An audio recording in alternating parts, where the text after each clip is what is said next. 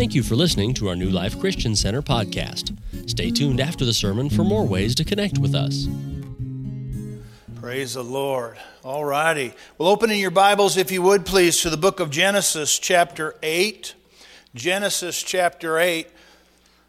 I didn't have the luxury of going to preacher school, so I couldn't learn what they wanted me to learn so I could unlearn what was wrong. And so I only have my own experience to go on in meeting with the Holy Spirit. But the message I'm going to teach over most of the summer is the first message that I ever had a connection, a living connection with. And what they teach you in preachers' books is that you should teach things that you know are true, that you're emotionally connected to, and that you're living. And this is the first thing that God taught me in leading me into ministry. My wife and I got saved early on in our marriage, but we weren't saved when we got married. And through a set of circumstances, he led us to an area. We hired an employee that was a closet Pentecostal. He got fired from his church because he got caught praying in tongues. And I thought that was kind of bad. And I hired him because he had to be honest, because he was a pastor. And I didn't really know what we were in for. And he was instrumental in leading us to a saving knowledge of Jesus Christ. And from that moment on, God began to deal with us about being called into ministry. And the reason I'm telling you a long story to kind of get you connected is for me, this was the first thing that God taught me about Him. And so I want to show that to you in Genesis chapter 8. Let me give you the context. If you read the first 8 chapters, you'll see creation and all those things, and you know, he who had he, you know, you get all those people involved in the begats if you're a King James guy. And then you come to the flood where God said, oops, we need to reset. And Noah and his family. And that's the context here. We're right after that. So if you would please just look at Genesis chapter 8 and look with me at verse 20 and following. Then Noah built an altar to the Lord and took of every clean animal and every clean bird and offered burnt offerings on the altar. And the Lord smelled a soothing aroma. Now I want you to underline this in your Bible or write it down, take a note. But it says, then the Lord said in His heart. Now after we have the flood and there's this unceremonious drowning of everything that existed except for the things that were on the ark. The things that were saved through the provision of God. God told Noah to build an ark. It took Noah around 125 years to build it. He gave him very specific understanding. And through that salvation provision, God saved Noah and his family and animals according to the instruction of the Lord. I want you to see that the Lord said in His heart. This was His plan. And I don't know how man knew that. I don't know how Moses knew that to write this down. But I find it interesting that he says here that the Lord said in His heart. I want you to see how close this is to the heart of God. Contextually, He instructed Noah's family, called pairs of animals to come and shut the door on them. He literally provided the instruction and the vehicle to save this family and these animals through the flood that was essentially a judgment upon the earth. And then it is reported that He said in His heart. Now notice what He said. He said, I will never again curse the ground. And literally means I won't do anything more than what's already done. Notice that He said, although the imagination of man's heart is evil from his youth, nor will I again destroy every living thing as I have done. Now, I don't again know how they got God's opinion like this, but I want you to pay attention to this, because this is how God talked about the restart. So, if you're not born again, you haven't had your restart yet. You haven't found your ark, literally the body of your Savior, Jesus Christ, is your ark. You're saved through the work that God did through Jesus. That's a type and a shadow of the boat. And he said, I will never again curse the ground for man's sake. He said, you're going to have to live with the consequences of sin, but I'm not going to curse it. It's important that you see that because he ties that to the imagination of man's heart. Notice what it says again, I'll never curse the ground for man's sake, although the imagination of man's heart is evil from his youth. He said, listen, I need to change this because you people will take things in your own hands. Now I want to show you what he thought you would take in your own hands. Are you ready? Verse 22. While the earth remains. Does the earth remain? We're all in the same boat. Seed time and harvest. Cold and heat. Winter and summer. Day and night shall not cease. Now let me take you through a little practice here. How many of you knew that yesterday you went through a daytime cycle and a nighttime cycle? Did y'all do that? Any of you like me wake up in the middle of the night and realize it's still dark out? Right? And for me this morning it was about 4:15. And I thought, God doesn't want anything from me at 4:15. That's what I thought, okay? And I knew I had church service coming. I could have got up at 4:15 and prayed for all you, and I laid there for just a little bit, asking God if he'd please leave me alone. And it was dark outside. And I just want you to know there are times where I take things into my own understanding. I wished that daytime sometimes lasted longer. Sometimes I wished I could last longer asleep in the dark time. I'd love to take things in my own hand. In fact, if you watch the news and television, they will tell you these magic pills will make your nighttime go better. The world will step on what God said is never going to cease. He said cold and heat. How many of you got to the place this last winter where you complained about cold? Oh man, it's so cold. I can't wait for spring, when the flowers come up. People always wait for spring, but nobody says, please let it be August 1st. And let it be 100 degrees. I love it when it's 100 degrees. I don't love it when it's 100 degrees. I would honestly like to live where it's 72 degrees year round. Okay, I knew I could get y'all. Let me tell you what happens when it's 72 degrees year round. There are more creepy crawlers than you'll ever want to deal with in your life. Because that's where all the nuisance stuff lives, is in the 72 degrees. How many of you have ever caught yourself complaining over cold and heat? He said winter and summer. How many of you know that the people's favorite seasons are fall and spring? Do you see it? But he said winter and summer. What did he say? Cold as heck, hot as heck. Going to keep happening. Here's my point.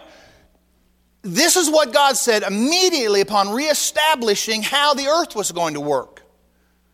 And we want to take those things in our hand. I don't care if you do this, but in fact, I bet we probably got Bob and Barb Ingalls, thank you, watching in Arizona right now. And they're snowbirds. When it gets too cold up here, she gets in her car, he gets in his airplane. And they go to Arizona where it's 72 degrees. Why? Because we can. Say, if you retire, you can do that. Winter and summer, and day and night shall not cease. Notice that God promised that none of these things in the restructuring and the reorganizing of how the world was going to work after the flood, these things will never cease. Look at the first thing that he said. He said, while the earth remains, seed time and harvest. You cannot stop winter and summer. You cannot stop day and night. You cannot stop these things, including seed time and harvest. You cannot stop these things. I don't care what you think. You cannot stop. God promised those things. And the only thing that we have any influence on in this is what we plant. Do you see it? Okay, so over the next several months, or however long it takes for me to get through this, we're going to talk about, as long as there's dirt, seed time and harvest shall not cease.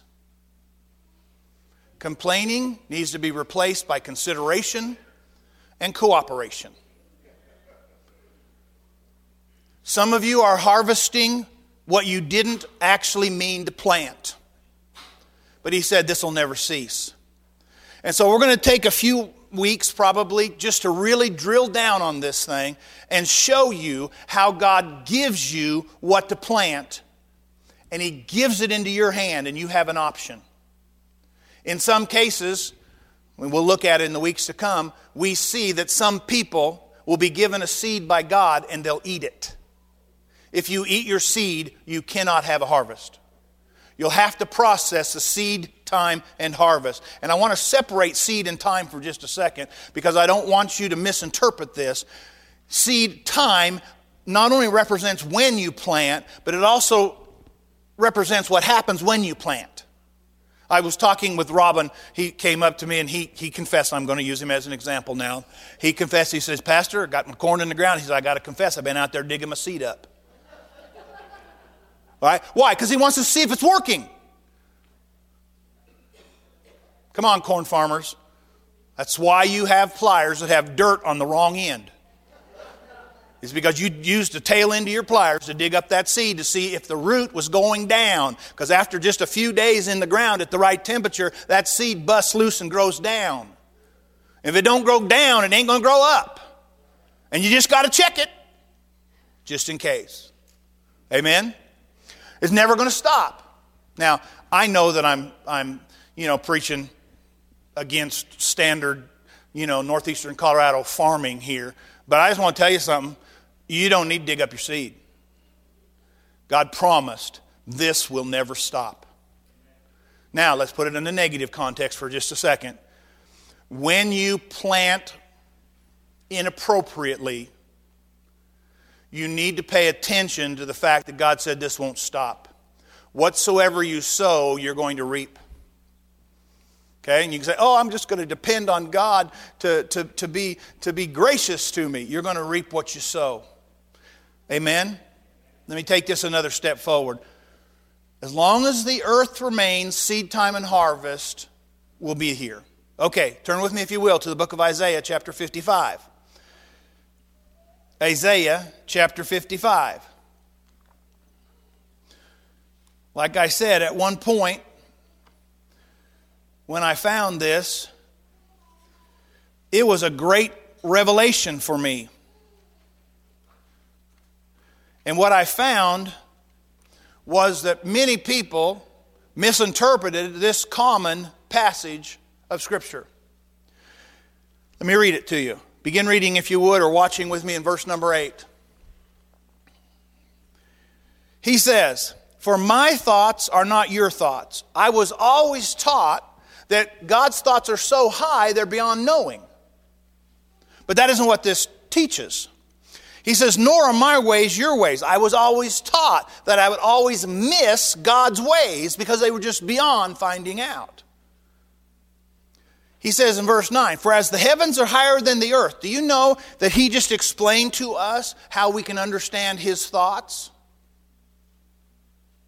If you try to understand God's thought with an earthly way, you'll never understand. He said, as the heaven are higher than the earth. What did he just say? He said, my thoughts are heavenly. If you don't start there, you'll never have anything to work with here. He didn't say his ways are beyond finding out. He says they're higher. In positionality and thought process, God thinks differently than we do, but it's not beyond finding out. Notice he says, So the heavens are higher than the earth, so are my ways higher than your ways. What did he say? He said, my ways come from heaven. If you'll find those ways, you can operate on earth in his ways. Look what he says. And my thoughts higher than your thoughts. Same thing. See, how did the writer of Genesis, how did Noah know, and Moses is the writer, but how did he know that God said something in his heart? I mean, the Bible says, and God said in his heart. How do they know that? How can they write that to us? Why don't we just, play the goofball card and say, there's no way he knew what was in the heart of God. Unless this is true. See, when you crash land your boat on a mountain, after 40 days and 40 nights, rain and, flood and all that kind of stuff and all this stuff going on, and you crash land your boat because the water's falling away, I'm not sure you know what to do next. How do you know what to do? So he sacrificed. He connected with what he knew God had already put in place. He'd already put that in place. See, when man's... Right, come on now. Okay, Cain and Abel, and one of them gave the first fruits and the other one gave whatever was left over, and God didn't like one of them. Okay, that was carried on by oral tradition for a few hundred years. They knew what God liked.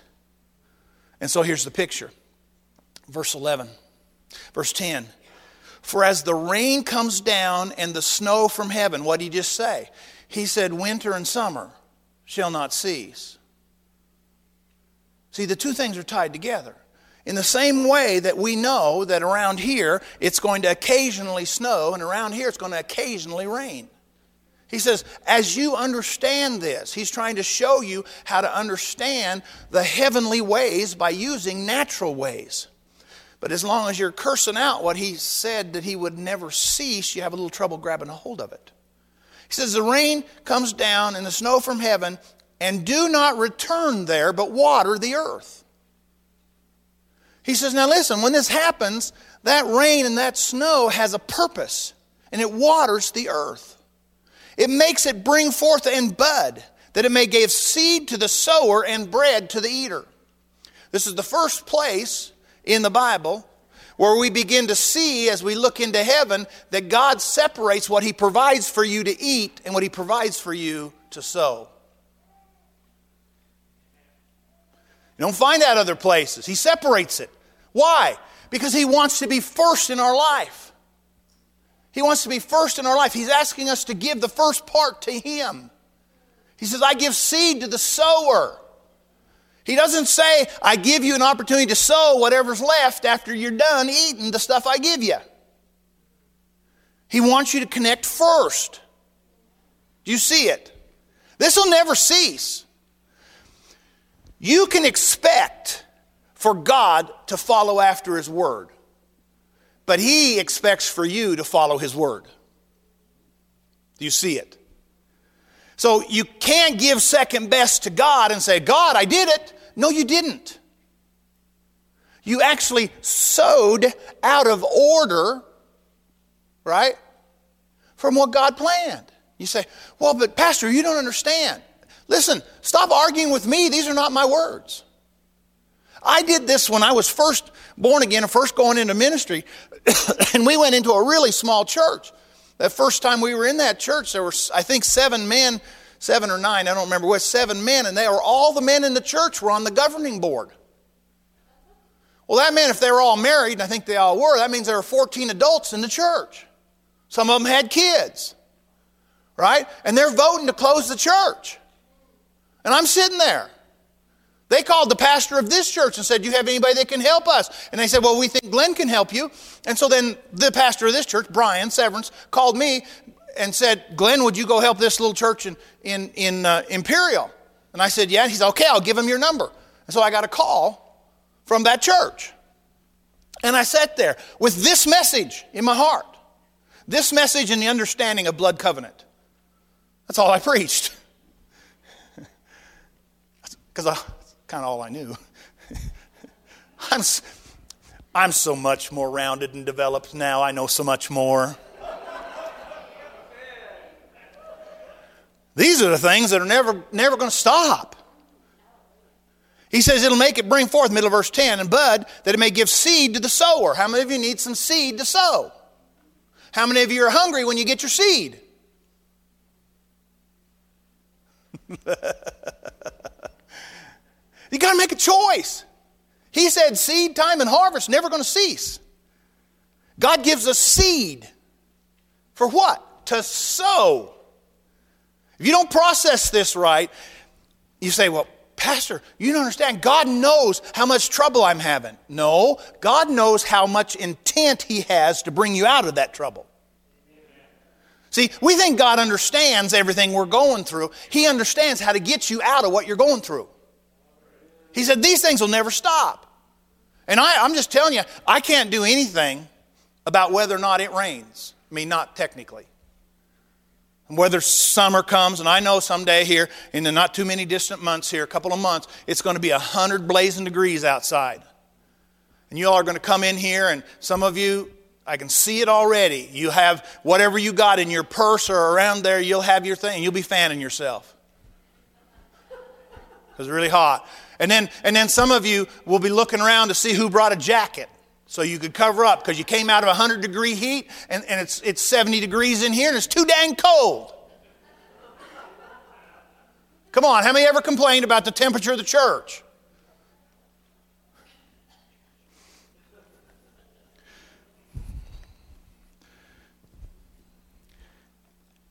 Make it bud, give seed to the sower and bread to the eater. Notice the order. You must sow before you eat.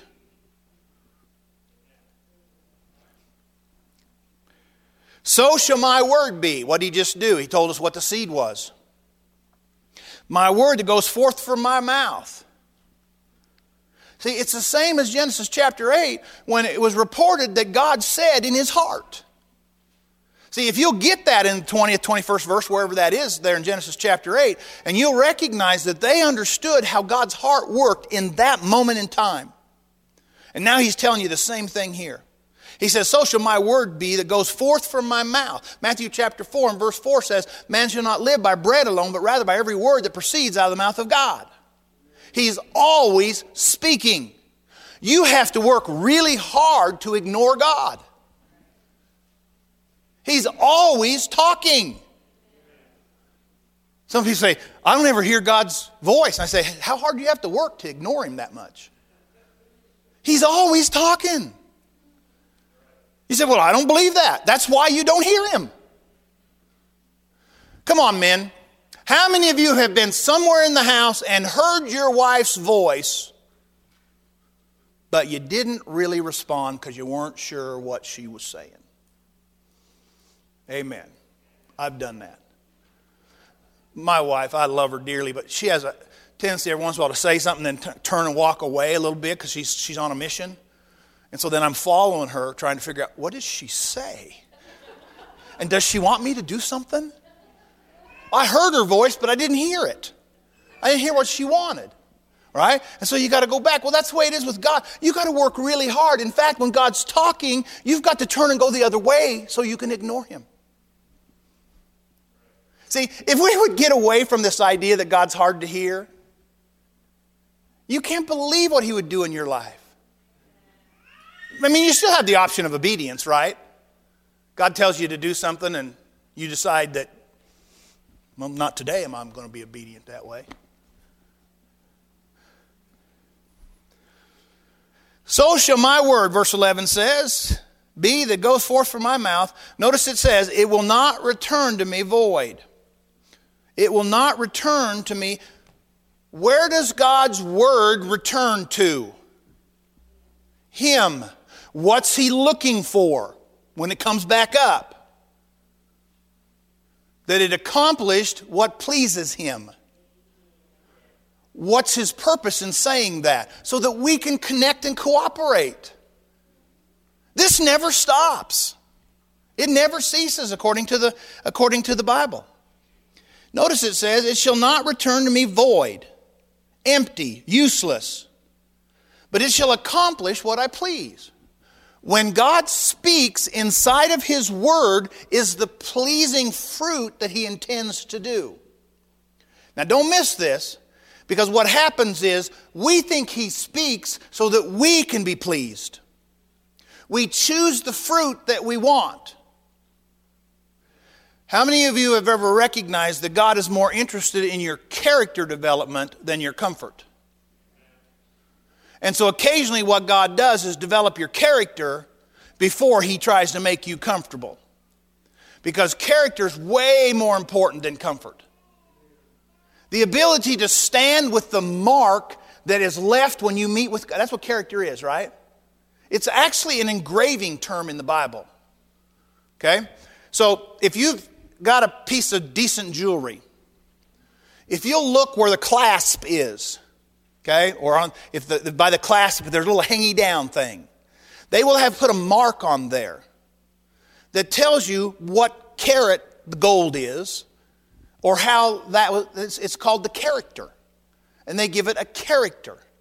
If you've ever had fine china and you turn it over, the character is represented there.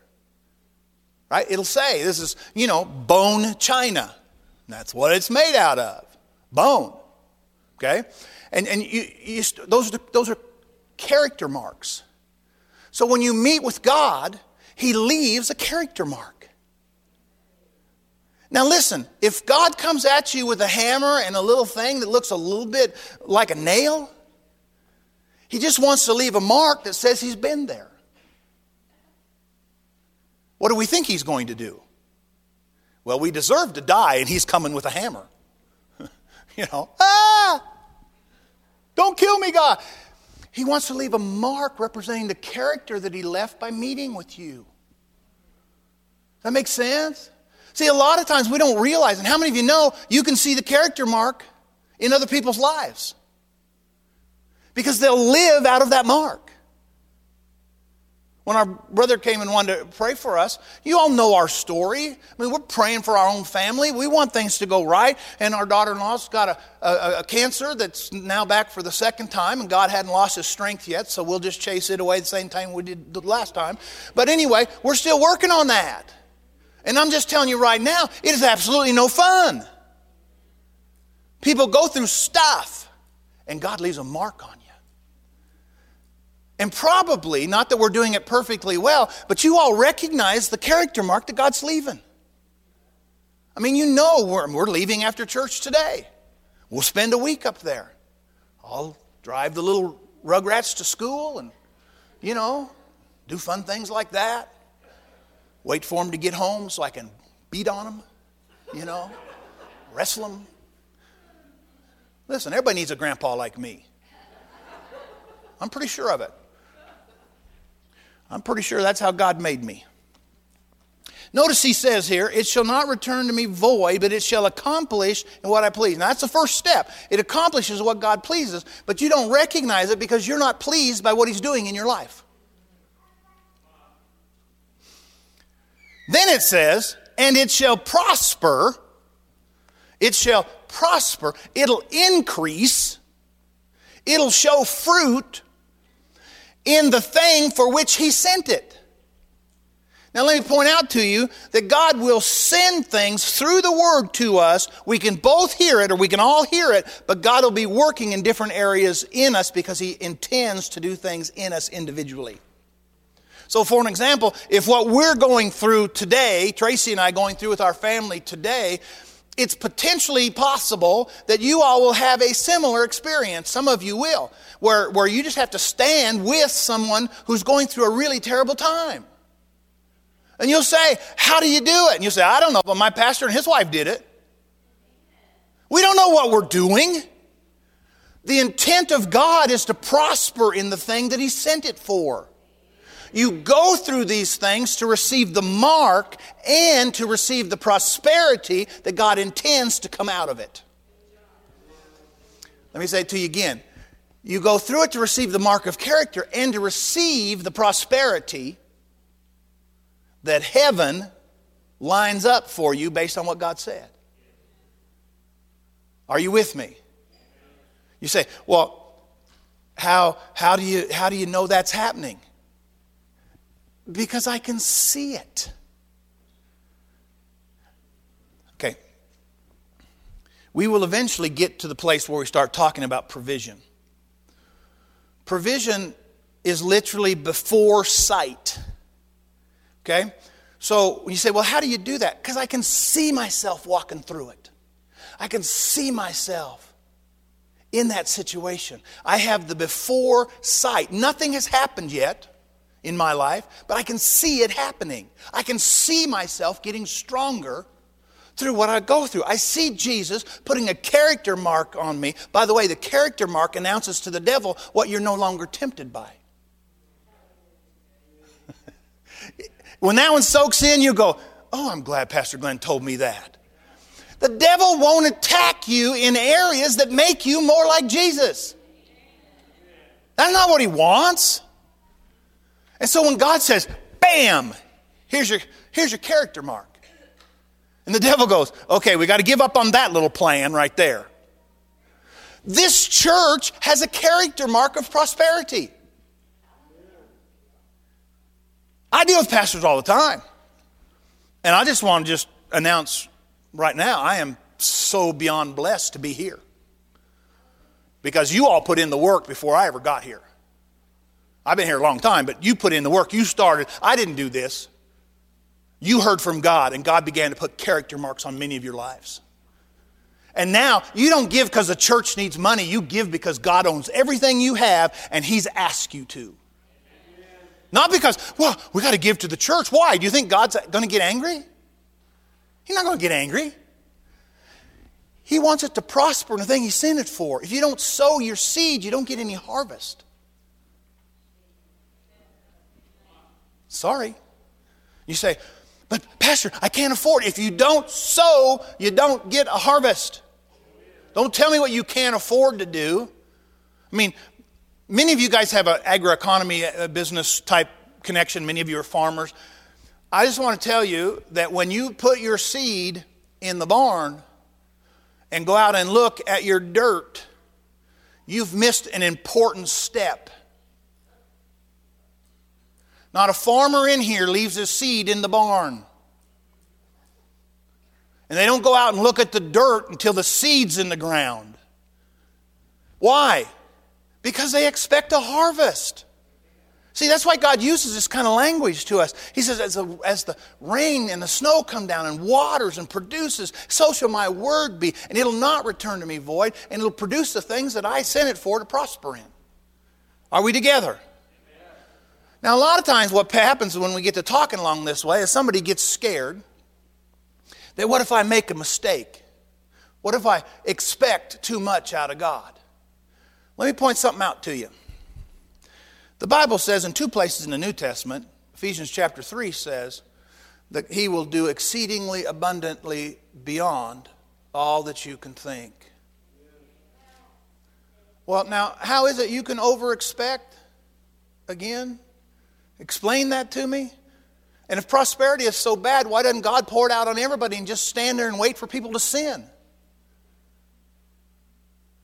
See, when Satan gets involved, he'll get you to thinking, well, that's not possible. And listen, that's selfish. You are selfish if you don't believe for more than you can have, more than you can handle, because you want to be able to give into everybody else's needs. Well, amen.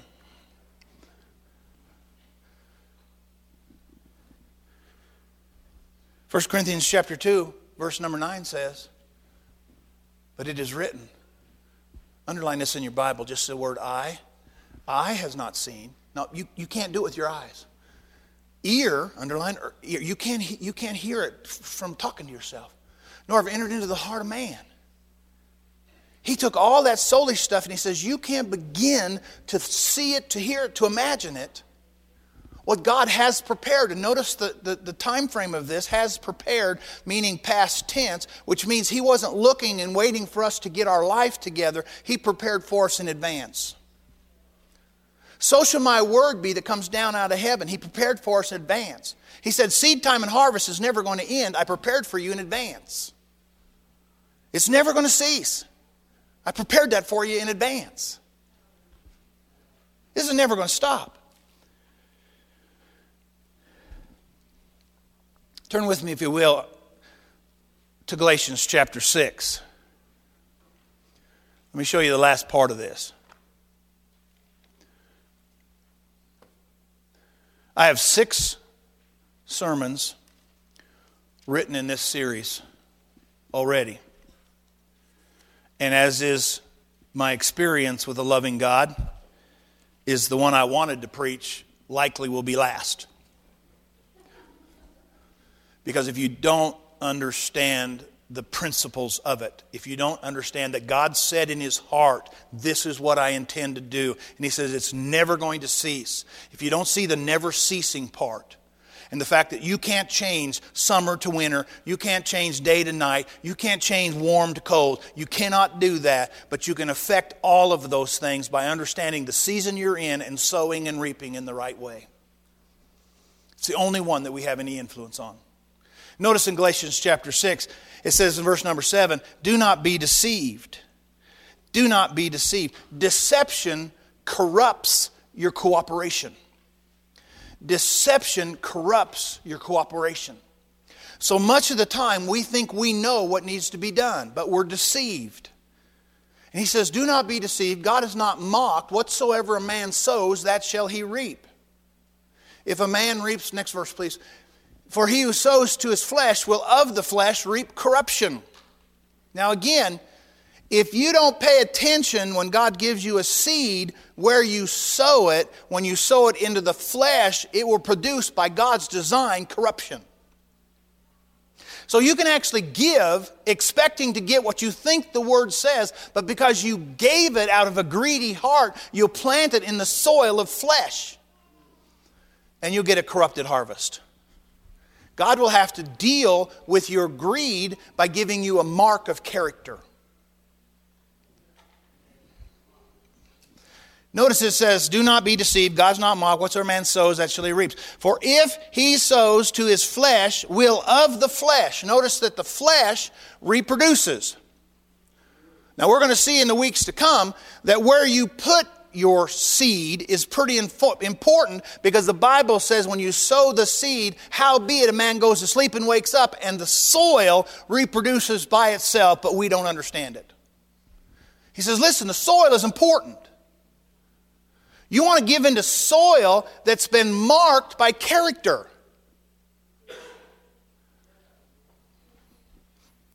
There's a lot of fields between here and my house. And I watched, and recently somebody on one side, they pulled out in there with a big old implement, this huge 4-wheel drive tractor, and they're just tearing the thunder out of that ground. I mean, stuff's turning over, and dust is flying, and corn shucks and things are going in the air, and this guy's just driving. What is he doing? And God said he's marking the soil.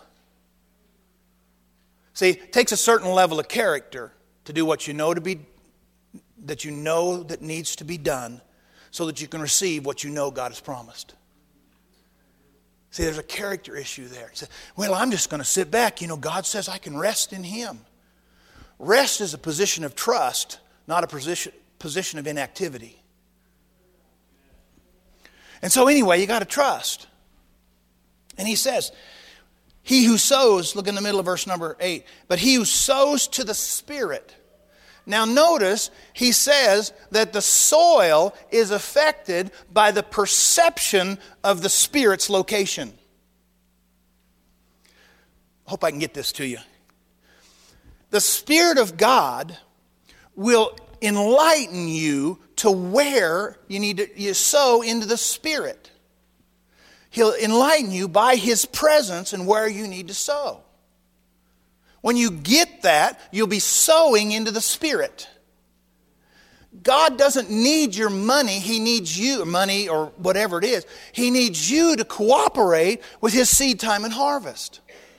You need to put it in the right soil.